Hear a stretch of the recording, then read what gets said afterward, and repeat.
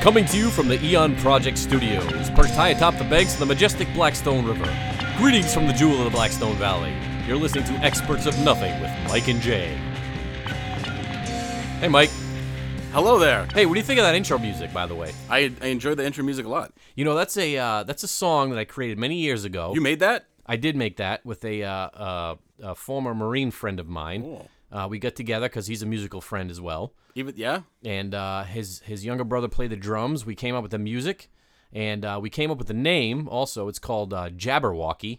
Jabberwocky. And there's actually words that go with it, but I'd be lying if I didn't say I trimmed some of the intro off. Isn't Jabberwocky an actual, like a poem of some kind? Yeah, and that was courtesy of another individual who said that we should call it, so that's what we did. So for the show... And it met with commercial success. Not really, but it's a good song, I think, because, of course, I helped write the song. Actually, I did hear some feedback about the song. Really? Yeah, one of the listeners said it sounded very mysterious. Well, you know what I did with the song when I knew that we were going to be doing the show is I actually took the song and it's called Jabberwocky 2.0 now because I added some other, like 3 or 4 other guitar parts to kind of add that little other bit to it. So that's where that came from. Wow. Well, thank you for that extra special little glimpse into your musical background. Well, I want to tell you, I'm pretty musical. I'm very upset with you right now. As a matter of fact, I'm feeling very jealous. What's the matter? Well, I'm looking over there. You have a microphone. I do. And I have a microphone. We have separate microphones. We're not talking into the same microphone. But your microphone is like a deluxe, retro 1950s DJ model. That's the look I'm going for. And mine is like this. I don't know what mine is. Mine's just regular plain Jane. Can I be honest with you, though? Sure. I think, in all honesty, I've recorded with both of these mics. Yours sounds better than mine. Well, you have like the Rush Limbaugh of microphones over there. Oh, well, thanks. I appreciate that. Yeah, it looks deluxe. And you know what? You've contributed nothing to the audio to the audio section of the show. That's true. Aside from your voice. Except for my voice. Course. Well, we did have a musical number last week. We did, and of course that episode hasn't been released yet, but it will be released momentarily. And the authorities will be coming for me. Probably copyright infringement, I think. Yep. Oh, anyway, good. Oh. Well, we had an interesting week of things. Yeah, what did we talk about last week before we talk about this week? Last remember? Week, yes. As a matter of fact, last week was a musical mystery show. It was. That's right. Rock and roll mysteries and such. And we talked about a couple of conspiracies, a couple of weird history things related to music. And coincidentally, after our show, I caught a documentary on Netflix, which I love, about rock and roll history. But it was a BBC produced documentary, so everything was related to Great Britain and bands and whatnot. And it was some stories that I hadn't heard of involving Rolling Stones, a couple of things involving the Sex Pistols. Interesting. We talked a little bit about, I want to go back to the British thing here in a second, but just before I forget, so we talked about the 27 Club, obviously. Yep. And one that I didn't mention that was actually pretty recent was the Amy Winehouse. Oh, yeah. She passed away a few years ago. She was also 27 years old. She changed her name to Winehouse. Yes, I know what. Yeah, that's right. She did. Anyway. But, talking about the British aspect of it, I find maybe this is a past life. Who knows? Maybe this goes back to the past life thing. I find I get I have an overwhelming sense of confidence when I'm watching something. So, I play a little guitar. So a lot of times I go on YouTube and I try to find a guitar tutorial. And when I find a guitar tutorial, I listen to it. And as soon as I hear that it's an English person that's teaching me the guitar, I suddenly feel fulfilled. Well, I suddenly feel like I feel more confident in the fact that he's going to teach me something that's correct. Well, that's not you. That anytime someone has a British accent, they sound more believable, more trustworthy. Really? That they know what they're talking about. Well, not just, not the uneducated Cockney accent. The what? The Cockney accent. I'm not sure what that means. Like this, governor. Oh. So the uneducated, like that. Ah, I see. Not that so much. You want to talk more like you know what you're talking about. Like that? That was like a mix of Canada and... That sounded more like Paul McCartney. I don't know. No, but I've had we'll talk about my acting experience in another episode, but I had the privilege of working with some British actors, Americans of British descent, and they just automatically sound way better. Everything they do. They sound, it just projects better, and it sounds more intelligent, authoritative. It doesn't matter what you're talking about. You can talk about suppositories, and it would sound interesting. Which we did. All right, but Anyway, so that explains what we did last week. Sure. So this week we got a couple of different things. But before we get into the topics today, I wanted to discuss something with you that I just learned on my way over here. On your way over here? Yeah, I hurriedly jotted down some notes. While you were driving? That's dangerous. I waited for a red light. So, okay. I want you to search back in your memory banks for this. May 16th, which is today.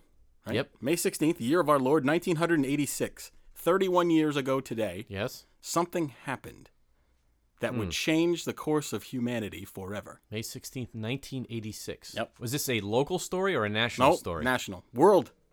Nay, world. World story. World story. May 16th, 1986. I won't keep you in suspense. Okay. The seminal classic Top Gun was released into theaters. So making it okay forever for heterosexual males to play volleyball with no shirts on. True. And to sing I Ain't Got That Lovin' Feelin' or whatever that song. The Unchained Melody? What was that? What was No. What am I thinking? What was the big musical number? You lost that Lovin' Feelin' by the Righteous Brothers. Correct. That's not Unchained Melody. No, Unchained Melody was the Righteous Brothers as well. Yeah, that was from Ghost, I think. Okay. Right? I'm confusing my my ballads. Anyway, well, Top Gun, I don't know how you feel, but I feel like Top Gun had a huge influence on my childhood. It was, because most people don't realize this, but Mike is an F-14 fighter pilot.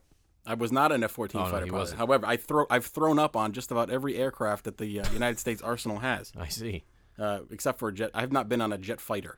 No? No. But I believe I would throw up if I was on one. You know, that was a definitely a classic movie of the 80s.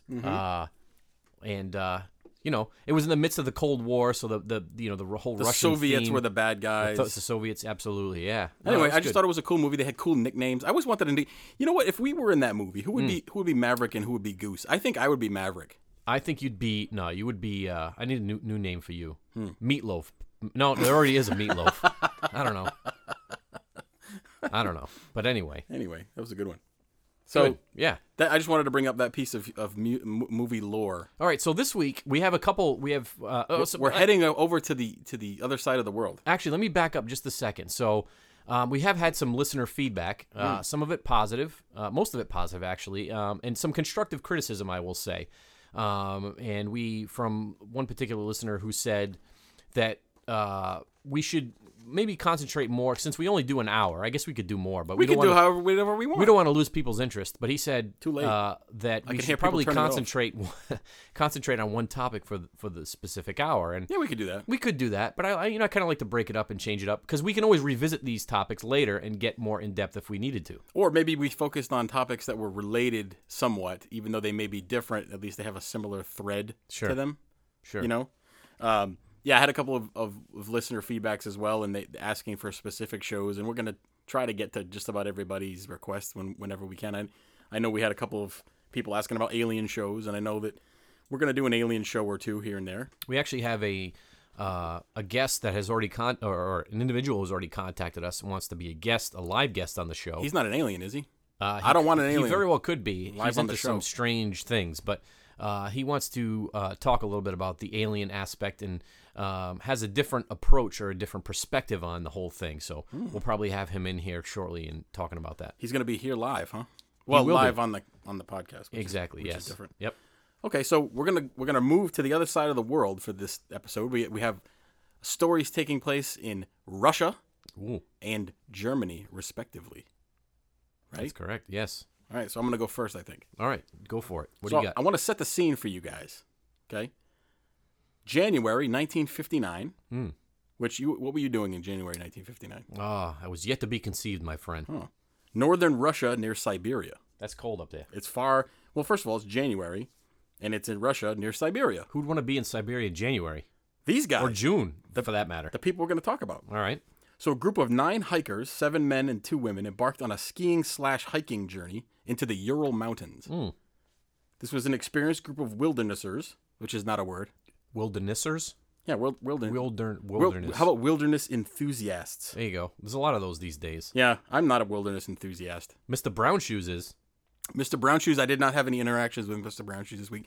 Although, there was a Mr. Blue Shoes, who I did find in the bathroom several times this week, and I'm going to have a word with his supervisor and or HR. Uh-oh. Anyway, so getting back to the group of 9 hikers, 7 men and 2 women. What lucky women. You know, the men always outnumber the women, it seems. 7 men, 2 women embarking on an adventure out into the wilderness. Oh, that sounds like a good show. Yeah, I've seen movies that started that way. Anyway, so this was an experienced group of people, led by a guy by the name of Igor Dyatlov. Igor. That's a pretty quintessential. Are you sure it's not pronounced Igor? It may be pronounced Igor. You must be Igor. So No, it's pronounced this incident that I'm going to Igor. describe was later to be known as the Dyatlov Pass or Dyatlov Pass, Dyatlov. That's named how you say after this guy Igor Dyatlov, who was the leader of this expedition. it. Okay. So this guy Igor had many such trips under his belt, and from all accounts, he was not a newbie. He was an experienced guide, and all the people that he was taking with were all college age people, but were experienced hikers and skiers and adventurers in their own right. So they all knew kind of what they were doing. Sure, they were all experienced, fit people. I've run across in the research "fit" many times, so apparently they were all fit. Oh. Which I don't know what that means, but anyway, they're out for a wilderness adventure, and they found adventure all right. Maybe not the right way. Oh. So they were.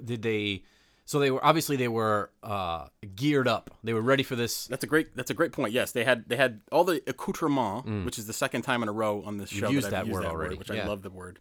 So yeah, they geared up. They went on a they met at a village. Excuse me. You know how like when you go on a long trip, sometimes you have like a final, like a resting place. Make sure your gear's all set. Exactly. You get all the right provisions and stuff like that. So they made it to a village. Much like the when you go to climb Mount Everest, you go to the little Yeah, Sherpa that's exactly village. right. Yeah, Yes. yeah. What is a Sherpa? Is that a person? No, it's like the native persons of the Mount. It sounds like an animal. No, it's a Sherpa. Yeah, look at that herd of Sherpas over And there. they guide you up the mountain. If it knows? wasn't for the Sherpas, you'd be in trouble. You know, I'm not going there. All right. Anyway, so actually there were 10 hikers until they made it to this village. One of the hikers had to turn back, which is why we know a lot about what happened up to this point, because one of the hikers hurt his back and had to turn back and wasn't able to make the trip. Mm-hmm. So they made it to this village. They geared up, and soon after they started on their way to their destination. They disappeared completely. Like from, what do you mean disappeared? Well, like, they were overdue.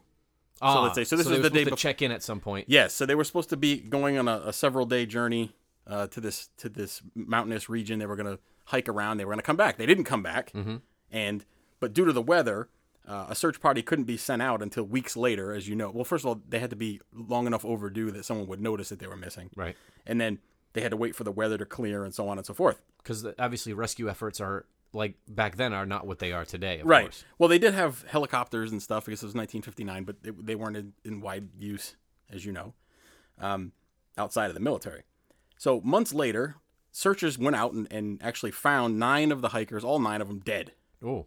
But it was the manner in which they were found that makes this story really weird and really creepy. Mm-hmm. So it's become known as the Dyatlov Pass Incident. Yes. So basically, here's a scene when the searchers found the campsite. So the tent that the group had been using was found still standing and buttoned up, but the sides of the tent were shredded, as if by some sort of... Like an animal of some kind. Well, that's what they thought initially. So investigators said that the sides of the tent had been slashed with knives, but from the inside. Oh. So they were trying to get out. Correct. None of the bodies were found in the tent, and left behind in the tent were warm clothes, boots, and other items that would have been necessary to survive in the sub-zero temperatures. They said in that time of year it was about between 20 and 25 degrees below zero out there. So let's take a step back for a second. Sure. So they were all found outside, Yes. perished. Yes. Cuts from the inside, Yes. and all their cold weather gear was on the inside That's of the tent. correct. So the investigators determined that something frightened the people so badly that they slashed through their only means of shelter and left all of their equipment behind to escape into the snow. They actually, we'll get to the individual conditions of them in a minute, but they were all found with no shoes. So if you're in the wilderness, in the snow, in Siberia, in January, you think you would probably want your shoes. I think the first thing I'd grab would be my shoes. You would think so. So Because they I don't like putting my bare feet in the cold No, we talked snow. about feet before. We did. We said toe, and I don't like to say the word No, but you said it again. toe. It's important to note that investigators didn't find any outside tracks that were not believed to be made by the hikers. So no animal tracks, no people tracks that were not directly related to the hikers. I call them hikers, but they're kind of skiing. Adventurers. Yeah, adventurers. That's a good one. So they find the campsite. They find the disturbing evidence that they slashed their way out of it. So they start concentrically circling, looking for the people. That's how you like would the do it. typical search pattern. Sure. So down the slope from the campsite, several hundred yards away, 2 of the people were found dead in the snow next to the remains of a campfire. their hands and feet showing signs that they had been burned, like they were shoving them into the fire for warmth. Scary. That's, you're really cold when you want to burn your hands like that. Right. They had no shoes and no warm clothes on, and it was determined that they died of hypothermia. Okay, so kind of creepy so far, right? But not really. It's, you're in the wilderness. Could be anything. Could be anything. So separate from this group, several hundred yards away from that, 3 more were found dead of hypothermia in the same type of condition. No warm clothes, no shoes. But these 3 appeared to be making their way back to the camp when they died. So they found 2, 4. They found 4 of them. No, they found 5 of them. But the remaining 4 were nowhere to be found. Mm-hmm. So now there's some, believe it or not, there's some reason for the shedding of the clothes. Have you ever heard of a phenomenon known as paradoxical undressing? Yeah, actually, it happens to me quite frequently when I've had too much scotch. Yes. And then I wander around the neighborhood, and frequently I am arrested. Unrelated. So what happens in about 25% of hypothermia cases, the hypothalamus malfunctions and body temperature seems to be rising when it's actually dropping. Hence, people take their clothes off. So something glandular happens. I could see that. And so they take their clothes off because they think they're overheating, and they're actually they feel like they're getting hot. Correct. So they need to disrobe. Right. So they take their clothes off, and it hastens death. Obviously, you don't have any clothes on anymore. Sure. So that aside, that's the least creepy part of this story, because they were still missing 4 hikers. Mm-hmm. Months later, not until May, when the snow melted, the remaining 4 bodies were found. These bodies were not anywhere near the others had been found, and these all had signs of horrific injuries, although there were no external wounds on the bodies. No external wounds. No, so it appeared to the investigators like it was they likened it to a car crash, where there was a serious concussive force where internally you'd be all banged up and smashed up and mushed up, exactly. But there's no external force. Sure. Or excuse me, no external wounds like cuts or anything. So nothing obvious to the eye. Right. So one of the skiers or hikers or adventurers, Ludmilla, one of the only females. Oh. She was age 20, and actually I did see a picture. She was fetching. Was she good looking? Well, according to Soviet standards in 1959, she was probably a supermodel. I'll tell you, the Russians, I don't know if you've ever gone to one of these, and I've done it just for research and curiosity's sake. Simply for that. Yeah, so they have these, it used to be the joke where they call them mail order brides. Yeah, those are real. But now it's like, it's internet stuff. So they have these websites, and these Russian ladies, sure enough. How would you know? They're on there, and they want to come to the U.S. Who wouldn't? I want to come to the U.S., and I'm already here. And they're all, they're relatively Anyway, so Ludmilla was 20 years old. Ludmilla, yes. Ludmilla. She was found missing her tongue. Oh. So several of the bodies actually also appeared to be orange, and some of the clothing was said to be radioactive. So what do we have here?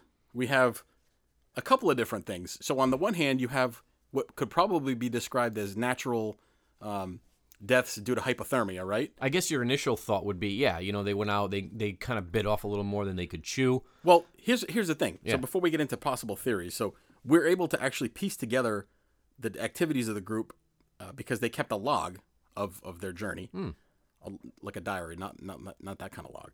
And they also had cameras, and they were taking pictures the whole way. Really? Yeah. So were they able to recover the film? Yes, we were able to recover the film. So we're able to piece together almost by day their trip. And from the accounts and the pictures, basically you can see that the journey was going as expected. Everybody seemed to be, having a good time. And the photos and diary entries all led up to one afternoon. And that's the last photo taken shows the group setting up their tent for what's believed to be their last night. So investigators think that whatever happened to this group happened in one night and at night.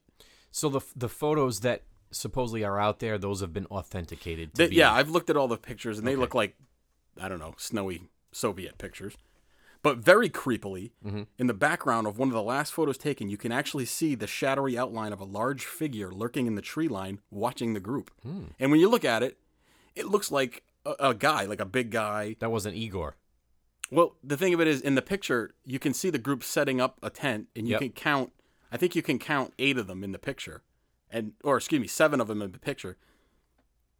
Pardon me, which would account for one person taking the picture, and could possibly be the last person. Yeah, because definitely there was no selfie stick involved. No. Okay. So, but the picture's really creepy. If you look at it, it could be like a Yeti type figure.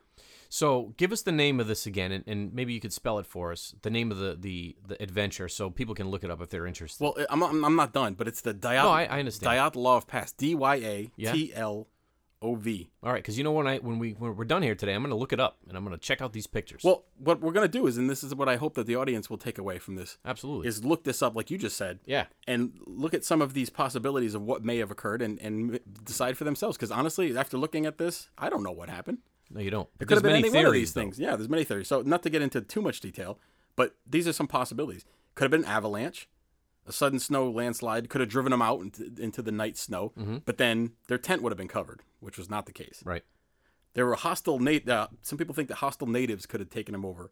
There's a group called the Mansai, which is indigenous people living in the area, but they were known to be peaceful and no evidence that they would attack somebody like that, and there weren't actually any tracks found. Another theory is that there was a fight. 7 guys, 2 girls. Like amongst the group? Yeah. They had some infighting that led to a brawl, which drove them out into the snow. That could be possible. They had a little too much vodka. Yep. And they were fighting over the ladies. Well, that goes into the next one, too, which is drugs. Actually, I was talking to a friend of mine prior to doing this show. Who was on drugs? No, but he mentioned that, well, quite possibly. But he also mentioned that drugs may have been a thing because 1959, hallucinogenic drugs were starting to become popular in different aspects, different segments of the population, and maybe some of them had hallucinogenic drugs and they flipped out and started killing everybody or driving everybody out into the snow. Yeah. Another possibility, Russian military testing. The area was largely uninhabited and it was the height of the Cold War. It's possible that the Russian military was testing new weapons, and the kids got caught up in it. Hence the radiation and the concussive injuries, which there are some weapons that would do that. So they got caught in the blast of some sort of nuclear test that was occurring out in Siberia. Right. So all the things that I just mentioned are plausible. Then you get into the less plausible, which are aliens. Obviously, aliens is a possibility for everything. But supposedly around the time of the incident, strange glowing fireballs were seen in the Ural Mountains, somewhat near the Dyatlov Pass. Could the skiers have encountered some hostile aliens? Who knows? And then, lastly, the Yeti, like I just mentioned. So Russian folklore does say that wild mountain creatures roam the area. Was that what was seen in the last picture? Hiding in the woods and kind of checking the group out. Did you know that Yeti is actually Himalayan for rocky place man bear that poop in woods and throw snowballs? No, I didn't know that. So it's quite possible that an angry Yeti, went berserk because they were infringing on his territory, right, and killed them all. Well, what didn't help the investigation was this is Russia. In 1959, not a lot of information coming out of Russia, not a lot of cooperation on the part of the Russian government. No, definitely not. So we don't really know what happened. And actually, it's funny that this happened so long ago. It's only been uncovered in the last 10, 15 years where it's actually become known that this took place. I think I saw something recently. There might have even been a documentary on one of the local a television channel. Exploring this a little bit, I might have caught a piece of it. So I'd heard there was actually a movie, like not Hollywood, like a B movie that was based on this happening, but it was from the perspective of a group that was going to investigate it, and it was more like a found footage movie, like a Blair Witch Project type movie. Oh yeah. So I haven't seen it, but that's the Dyatlov Pass mystery. No one's quite sure what happened. These poor Russian people, and Ludmilla lost her tongue, and who knows what happened. Speaking of we're just, obviously unfortunately we do talk a lot about movies here, but because they, it's mainstream and everybody. Pop culture. Yeah, pop culture kind of stuff. I don't know if you're into zombies at all, but there was a great movie. Like into them? Not in that sense, not in the biblical sense, but in the, the entertainment sense. For entertainment reasons. Yeah, absolutely. Like The Walking Dead. Speaking of snowy bears. Death scenes and things of that sort, there was a great movie that came out recently, and if you're into if you don't mind subtitles in a movie, check out a movie called Dead Snow.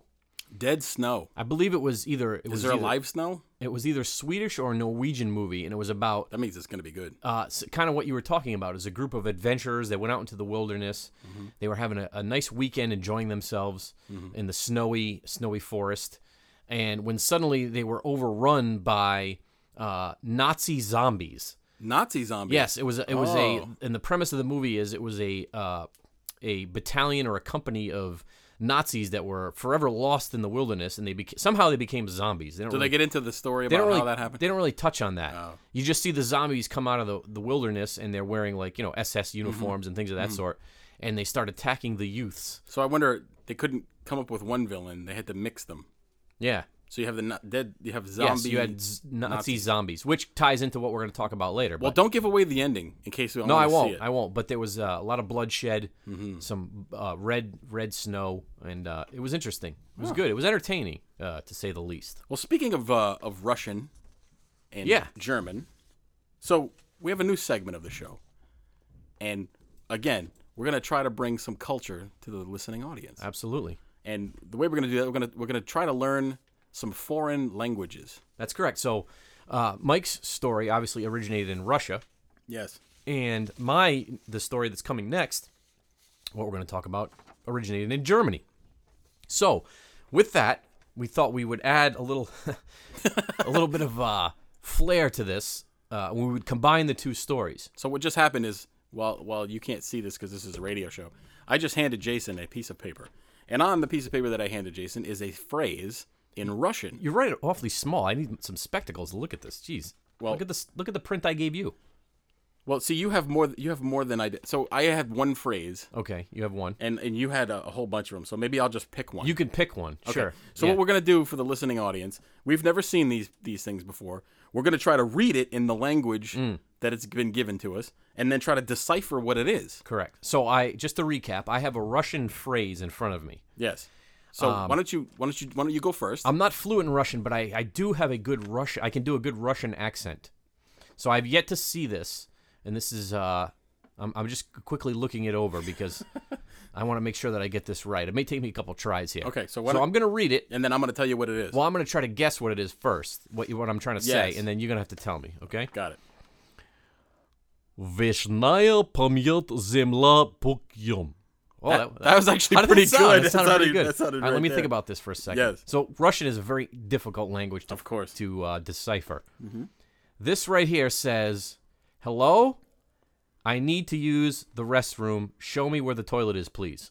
Is that what it is? Not even close. Oh, all What right. it actually is a traditional Russian toast that you would say during a celebration. Oh. And what it means is, let him be remembered forever. Let the ground in which he lays be like goose down.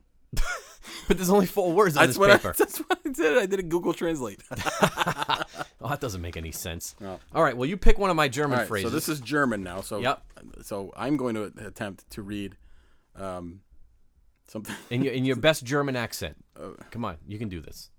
Pick one. There's 5. Okay, I've got one right now. right. Okay, so this is in my best German. Yep.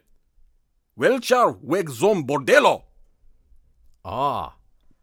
Is that close to German? Not really, but you could probably figure that out by one of the words. I in would there. say that is where is the hooker house? Is that correct? That's pretty close. Yeah, It's actually bordello. Which way to the brothel? Yeah. Yeah. Look at that. You win then. So even though my accent is terrible, You win the big prize. I was able to decipher what that meant. That was a good job, Mike. Thank you. Thank you. So we learned a little bit about culture and German and Russian languages, which for me, all accents typically come down to something that I've heard on Saturday Night Live or some sort of bad impersonation. I'm not real good with accents. You know, speaking of Russians, real quick before we jump into the next topic. So, have you ever heard of anything called ASMR? ASMR, I know. I'm not quite sure who came up with the name, but it actually stands for Autonomous Sensory Meridian Response. Uh-huh. So basically what it is, and we probably have all experienced this on some level, where you're listening to someone speak, a particular speaker, or you're hearing things, and it relaxes you to the point where you're kind of like feeling like a certain tingle down your spine a little bit. Oh, you know what? I would akin that to sometimes when I hear people speaking, Yes. it makes me want to go to the bathroom.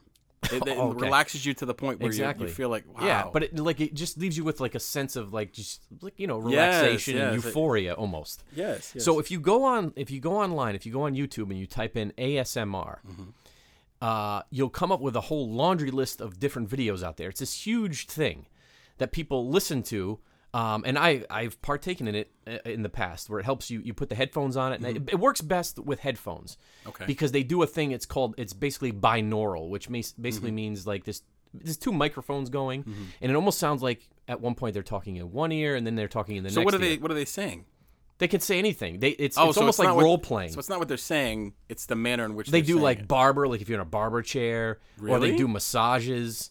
That's bizarre. They do like you're at the doctor and you're getting like an exam. So it's just like normal conversations that you would have. Correct. But they're happening to you. It happens to you, and it's happening right in your ear. And they breathe deeply into your ear, so it almost seems like they're there with you. That's very strange, and I don't think that I would like that. But the reason I brought it up is because there's a lady named Maria. Why you laugh when you say Maria? Because Do you know Maria? I don't know if my wife even knows this is going on right now. Probably But no, not. Well, she doesn't listen to the show anyway. no, probably not. But anyway, so Maria is I believe that she's Russian in origin. Okay. Because she does a great bunch of videos, and she has a bit of a Russian accent. Okay. And she's particularly good. And I've listened to her do many things. She's given me a massage. She's given me a haircut. Now, you don't have to answer this question. Sure. But is this like a It's not sexual in any way. No. gratification? No, it's not gratifying. No? It's just a relaxation thing that you do. But she just happens. Is she an attractive woman? I guess. So if she was ugly.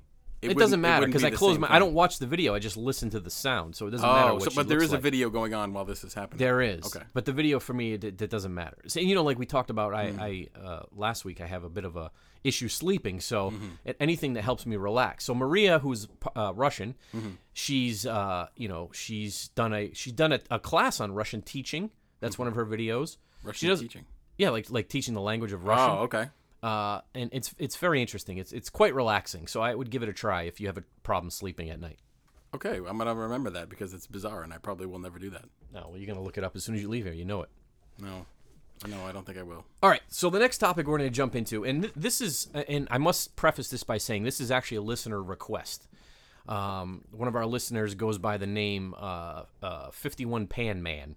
51 Pan Man. Or Pan Man 51. One of the two. What does that mean? I believe it refers to a Harley Davidson motor, a panhead. Okay. I think he's into motorcycles. Okay. So a 51 I thought panhead. he was into like the ancient practice of the flathead Indians where they would they would flatten the head of the youngsters. Right. They would bound the head so it was flat. That's right. So I thought he was into that as some sort of fetish. He might be. Who knows?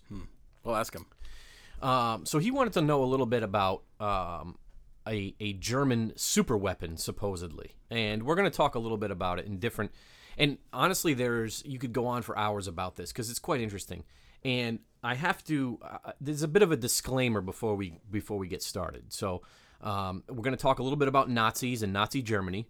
And I will just say this beforehand. Obviously, the Nazis are known for their many, many atrocities of humankind over the period of time that they were in power, and the millions of people that they killed and persecuted and things of that sort. So we're not diminishing that in any way. Not trying to make fun of that. Absolutely not. So it was obviously one of the largest tragedies the humankind has ever seen in its existence. So we're not diminishing that in any way. But what we'd like to talk about is some of the more secretive and interesting aspects of kind of some of the things that the Nazis were doing in terms of technology. Well, there was a lot of weird stuff that happened around, especially towards the end of World War II, right? Where there was a lot of technology that was coming out of Nazi Germany that their scientists were working on. Absolutely, and we're going to talk a little bit about that as well. But the basis of this is to talk a little bit about specifically one individual technology that they were working on towards the end of the war. And always people wonder, like, how is it that the Germans were so much more, it seemed like they were much more advanced technologically than some of the other countries that were at the time, obviously mid-30s to early 40s, early to mid-40s, when World War II was going on. So one of the weapons that we're going to talk about, or the weapon that we're going to talk about tonight, is something called Die Glocke. Ooh. And that's my German, Die Glocke. Die Glocke. Yes. So it's actually two words, D-I-E, as like die, as we would pronounce it, and Glocke, not Glock like the gun, but with an E at the end of it. Oh. It actually translates to the bell. The bell. The bell, like you ring a bell. Yes. Because the device is said to have had a bell shape to it. Okay. And basically, and one theme that perpetuates all of the German technology that they were coming out with, obviously they had rockets and one thing that we have to be able to appreciate about kind of some of the things that they accomplished was from when I believe they took power in the early 30s, 1933 or so, up until 1945. That's what span of, what is that, 10, 12 years? 12 years. The amazing things, the unbelievable technological things, infrastructure type things that they were able to accomplish over that short period of time. And so they were very much interested in developing different weaponry, things that could help them win the war. Not only win the war, but make them energy independent from other nations, and to be able to basically take over the world at some point. So, and that's where the Die Glocke, or however you want to pronounce it. How do we call it? The bell. Well, we could call it the bell. Sure. For simplicity's sake. Let's call it the bell. But one theme that runs through it is kind of like a three-part theme that the Germans kind of an idea that they subscribe to. So the first part, when it comes to developing any kind of technology, would be the theory, right? The theory behind it. Like what scientific theory are we going to look at that we could potentially, which takes you to number 2, which would be the engineering. So everybody can have a theory, but it's not necessarily engineerable. Making it practical. Exactly. Right.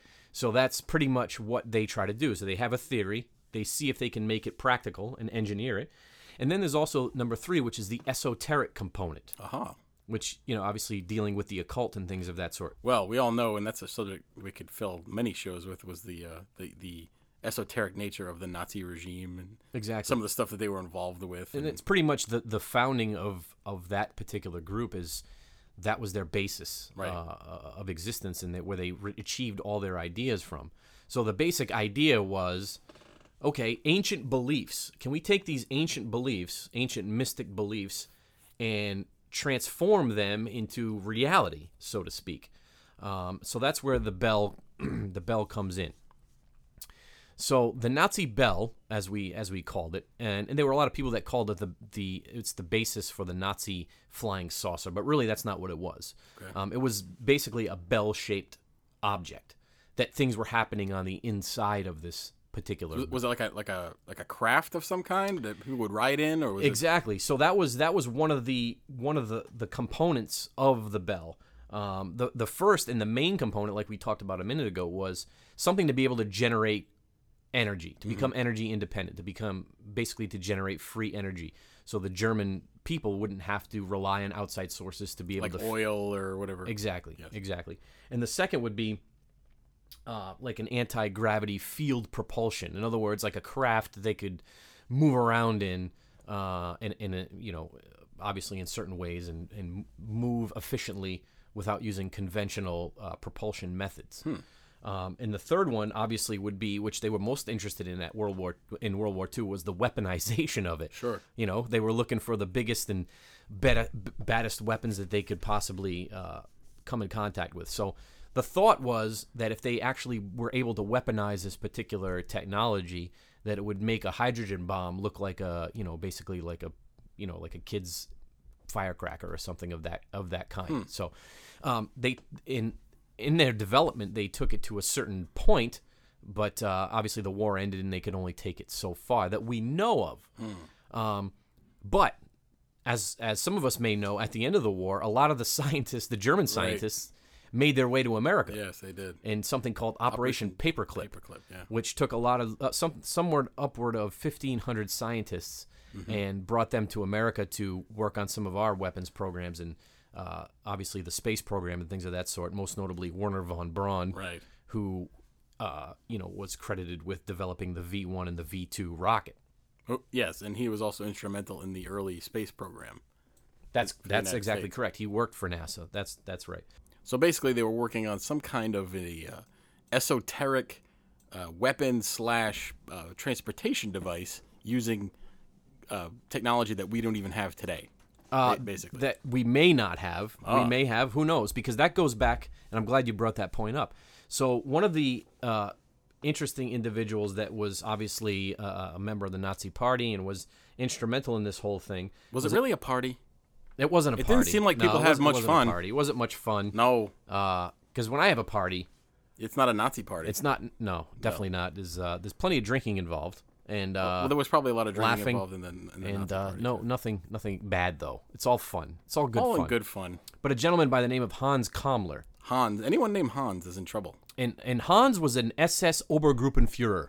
Oh, one of those. Basically like a 4-star general. That sounds like a dessert that you would get. And he was basically the overseer of the Third Reich secret weapons programs, so to speak.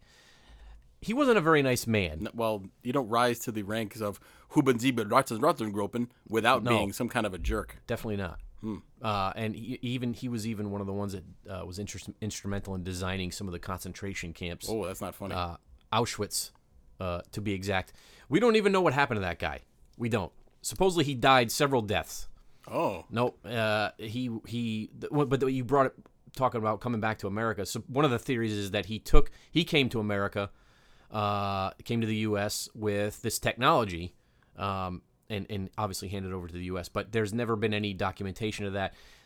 There's thoughts that he shot himself in the head, that he died in a battle, that he came to Argentina. So there's really there's no definitive proof of how he perished. Well, let me ask you this, Sure. And I don't know if you're going to cover this or not, but does it say anywhere in your notes or what we're going to talk about today where the Nazis were getting all this fabulous technology? Because it seems like in a very, very short amount of time, there was an astronomical leap in technology. So was this technology come about by extraordinary means, like paranormally, or? I don't think it was anything paranormal. And as I stated earlier, they were actually thinking more outside the box in terms of technology than the mainstream at the time, the U.S. and everybody else. Like I said, they had this esoteric twist or approach to what they were looking at, right? Mm-hmm. So basically, and when we let's jump into the bell now and exactly kind of like mechanically how it supposedly operated, and then maybe you can see how it all ties in. So the bell basically was a bell-shaped object that was approximately 16 feet tall and 13 feet wide. Okay. Inside the bell, there were two counter-rotating drums. Some say they were side by side. Some say they were one on top of each other. And this supposedly goes to the unified field theory. And I don't want to get too deep into science and math and all that stuff. I'm not as smart as I appear. No. Everything supposedly in the counter-rotating scene supposedly can generate energy and open doors and portals and all kinds of crazy things. Is that like that. the Large Hadron Collider utilized that? It's funny that you mentioned that. Yes. They believe that it's along the same principle as that. Right. As particle accelerator. Exactly. So as we know, that actually started not too long after World War II, the original idea and plans behind it. And it was cryogenically cooled. That, as we know, when we're using superconductors, you have to keep them cooled. Well, of course. Very, very much. You have to keep them very, very, very, very cool. They like to be cool. Exactly. So inside the two counter-rotating drums, supposedly there was a secret serum that was a secret liquid that was inside these drums that helped facilitate the energy transfer, so to speak. Mm-hmm. And it was a serum called IRR 525, serum R525, which is basically supposedly was like a. I think Chanel makes that. It does, and it smells wonderful. You know, I wonder if Chanel 1 through 4 just smelled like dog crap. So they said Chanel 5, that's the one, that's the big winner? That's the one we're going with. And that's the one they went with, huh? Yep. Oh. I'd like to get a hold of the original Chanel, see what those were like. No, those smelled like crap. Smelled like bologna and rotten kale. Cheese. Oh.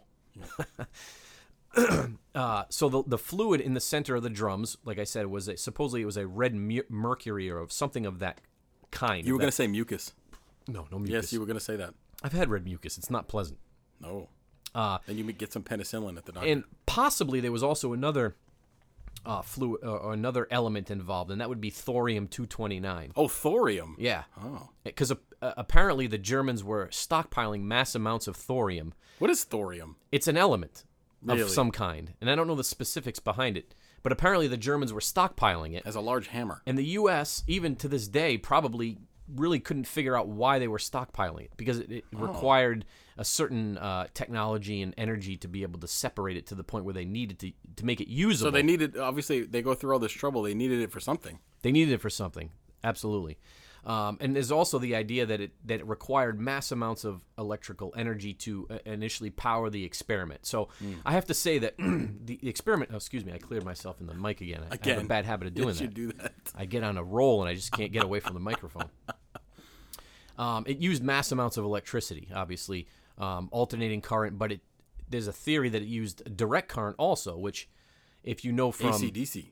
Correct, and if you know from your electrical history, Westinghouse. They were two battling factions when it came to the infancy of electricity. One was obviously Edison and Nikola Tesla, right? And Tesla, and Edison was a proponent and a promoter of direct current energy.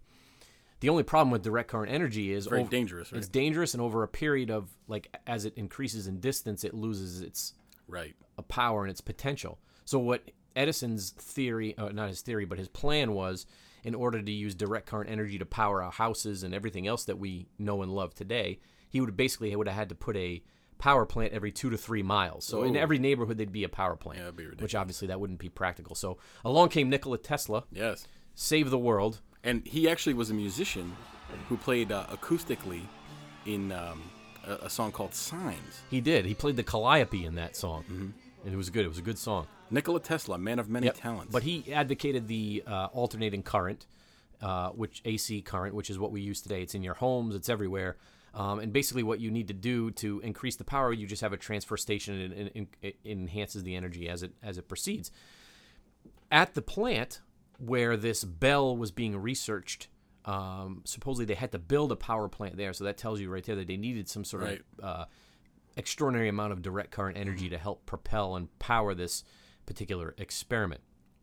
So some of the things that it did, and some of the eyewitness testimony, if you will, to some of the people that the Gross Rosen concentration camp, which I believe was nearby, and some of those people were involved in working on the experiment itself, would report seeing bell-shaped objects rise above the tree lines, come back down again, and a bright bluish or purplish hue glow would be emanating from these particular objects and such. So, and some of the other things, obviously they tested it. They brought plants in initially around the object to see what would happen. Mm-hmm. Supposedly they turned to a grayish, brownish sludge over a short period of time, just being exposed to this. Was it like a radiation that was? It was a radiation, yeah. It was a radiation. Supposedly gamma ray bursts were coming off of this machine. So the scientists, as smart as they were and as advanced as they were, they still couldn't figure out a way to contain it to the point where it wouldn't kill people. Right. Because people were, apparently of the five of the 7 initial scientists that were around the machine supposedly were killed. That's not a good ratio. Due to exposure, and other people had a lot of issues going forward on this particular device. Are you okay? I'm fine. I'm just listening. You're sweating over there. I'm not sweating. I'm fine. Are you getting gamma ray bursts emanating from your rectal? This whole thing, when you start talking about technology, I start glossing over because I'm not as smart as I appear. And a lot of the times it goes right over my head, man. Really? Yeah. You're not finding this interesting? No, I find it interesting. I just think I just don't understand a lot of it. So I guess the overall theme of this is being that, obviously the Germans had their hands in many different things. And technologically speaking, they were trying and they were experimenting with all kinds of different things that to this day we would think, even to this day, how would we be able to, come up with some sort of technology? So what happened to the bell? So nobody really knows what happened to the bell. There's never been any, it's not like they've recovered one. So the ultimate goal, we still don't know what their ultimate goal with the device was or what happened to it. No. Okay. It's all speculation. It's all theory. I mean, a lot of we talked about, a lot of the scientists came to America. Some of them didn't. A lot of the Nazis, a lot of the Germans at that time that were obviously being hunted by the Allies to stand trial for war crimes and such, right, made their way to different countries. A lot of them went to South America, right, Argentina. That's one of the theories, too, that Kammler made his way with the Bell technology to Argentina, where he obviously lived out his days. And now, isn't there and I know this from just doing a little bit of looking into it, isn't there some physical evidence that there was a testing facility near where there was supposedly this was seen, right? Because you can still see evidence of that. That's true. There's well, they can't. There's things there, but they can't attribute it specifically to that particular project. Oh, okay. There's one called, I think there's a device, not a device, but a structure called the henge. It's like a big ring thing. Yeah, it's a big concrete ring Right. that supposedly, when they were testing outdoors, was housing this device. So that's one of the things. But they can never, there's obviously different theories as to what that was used for. Right. So they there's no concrete. Going back to concrete, there's no concrete specific evidence. No, but at the end of the war, there was a lot of stuff going on, and who knows what disappeared into the clutches of whether it was the United States or Russia or whoever else was the victor or the escaping Germans. You don't know what was taken, what was destroyed, what there was a lot of confusion during those times. Exactly. So, so what's the overriding theme today with that, you think? The overriding theme is that we don't know a whole lot about a lot of things. We don't. And just touching briefly on something, going back to Mr. von Braun, who came to the U.S. and helped in the Apollo space missions. Did he make razors too? The Braun razor, yes. It's an electric razor. It's a foil electric razor. Foil electric lasers don't work. I had one that did work. No. And it stopped working when my dog chewed it. No, you didn't have one that worked. And then it bent the blade, and I tried to use it on my face, and it pulled the skin off. No, you don't. They don't stitches. work. The electric razors just don't work. I like the electric razor. Yeah, because you're lazy. But in actuality, the real electric, they don't work. But Mr. von Braun, I don't think maybe he did invent that at some point, but in his later life. Usually you see the Braun commercials around Christmas time and Father's Day. Not Brawny, though. Brawny is something Brawny is something. No, but did you hear the controversy about the Brawny paper towel? It doesn't absorb like they say it does? No. It's even more nefarious than that. Oh, boy. So the controversy about the Brawny towel now is that it's a misogynist, that it is a man that is the symbol of the Braun. It's the big lumberjack looking dude. Yeah, he kind of looks like the Rusty Jones guy. Remember that guy? Rusty Jones. Yeah, looks kind of like yeah. Yeah. So that's misogynistic. And now there's packaging that has a woman as the Brawny. But here's the issue with that, and we'll go with the Mr. Clean too. Mr. Clean was the big bald buff. Yeah, but guy. Mr. Clean looks like he would be inhabiting Tango Night at the Blue Oyster. But here's the thing, I mean, listen, I hate to get into, I don't want to get into all that sort of stuff, but. Men generally speaking, they have a lot more testosterone than a woman. Physically stronger. Largely. You see there are strong women. There are strong women. Absolutely. There are powerful women. There are very athletic women. But generally speaking, the bodybuilders and the weightlifters and the powerlifters, the strong people are the men. Generally. Right? I think that's all they're trying to convey. They're not trying to say men are better than women. No, I agree. At all. They're just trying to say this is a beef, buffy guy who's going to clean your countertops. You know what I've determined? What's that? I've determined that in today's day and age, which you can't have an age without a day in front of it, is people go around looking for things to be offended by. Exactly. They're not actually offended by it. They're playing a role. Everybody plays a role, and for a certain segment of the population, they like to be offended, and they look for things to be offended by. Honestly, I haven't been offended by many things in my life. No. But although I should, and this brings up a good topic, and I think we'll probably close on this today. Okay. What are your and I always bring these things up because I like to get your opinion on this. I like to get a different sense about things. So, off and on throughout my adult life, I've always, I've been relatively active. I run, I go to the gym and things of that sort. Yep. So, recently, probably within the past 6 months, I joined a new gym. Okay. And I've been trying to get myself back in. I've been whipping myself back into shape. I whip myself too, but for different reasons. Trying to burn off the extra, junk around my midsection and things of that sort. Yes. So I've been really taking it seriously, and this is important because you got to get in a routine, take it seriously. Yeah. Oh yeah. Got a habit going. I go to the gym, and normally my routine is I go in the gym, I go into the facility, and I go directly to whatever machines or weights or treadmills I want to use. Okay. I avoid the bathroom at all costs and the locker room. Oh yeah, nobody goes in the bathroom. I don't want to go in there. No. On occasion, I have to go in there because I have to relieve myself. If it's an emergency. In order to have an efficient workout. Yes. I go in the locker room. Now, let me just back up 1 second. I'm a grown man. Yes. I have a military background, as you do as well, Mike. Yes. I went in the military as a young lad. I've been in various situations and barracks and Is this about some kind of an awakening? I don't want to hear about no open showers and again, open toilet stalls and things headed of that the sort. wrong way. No. So I've seen grown men naked. It doesn't offend Again, me in the least. This is stuff that we probably shouldn't be But discussing. in the military, you're forced in situations that you have no control over, right? That's true. Again, awakenings. Hold on. In adult life, I'm going to say from a man's perspective, I'm a grown man. It's a man's world. Okay, you have control over your immediate area, and you can do whatever the heck you choose in America, right? Yes. Why is it that when I go in the men's locker room just to walk through to get to the bathroom to use the facility, there are naked men running around, and they're having everyday conversations. They're having birthday suit, vocal conversations about everyday things. Yeah, I've sensed that myself. And unfortunately, it's not just you. I've encountered this too.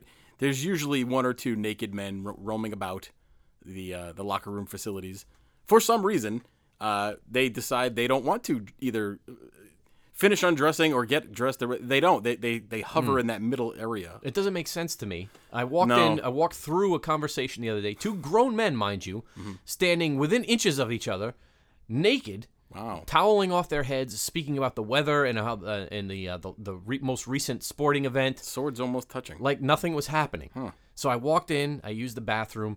Did you walk between them? I didn't walk between Maybe they were them. waiting for you to walk I between averted them. my eyes and walked around them just the other day, and then I'll just close on this, mind you. Yeah. Once again, I went They're in usually an old person. no, They're older. Oh, not this time. Oh. I walk in. Now, let me set the scene for you quickly.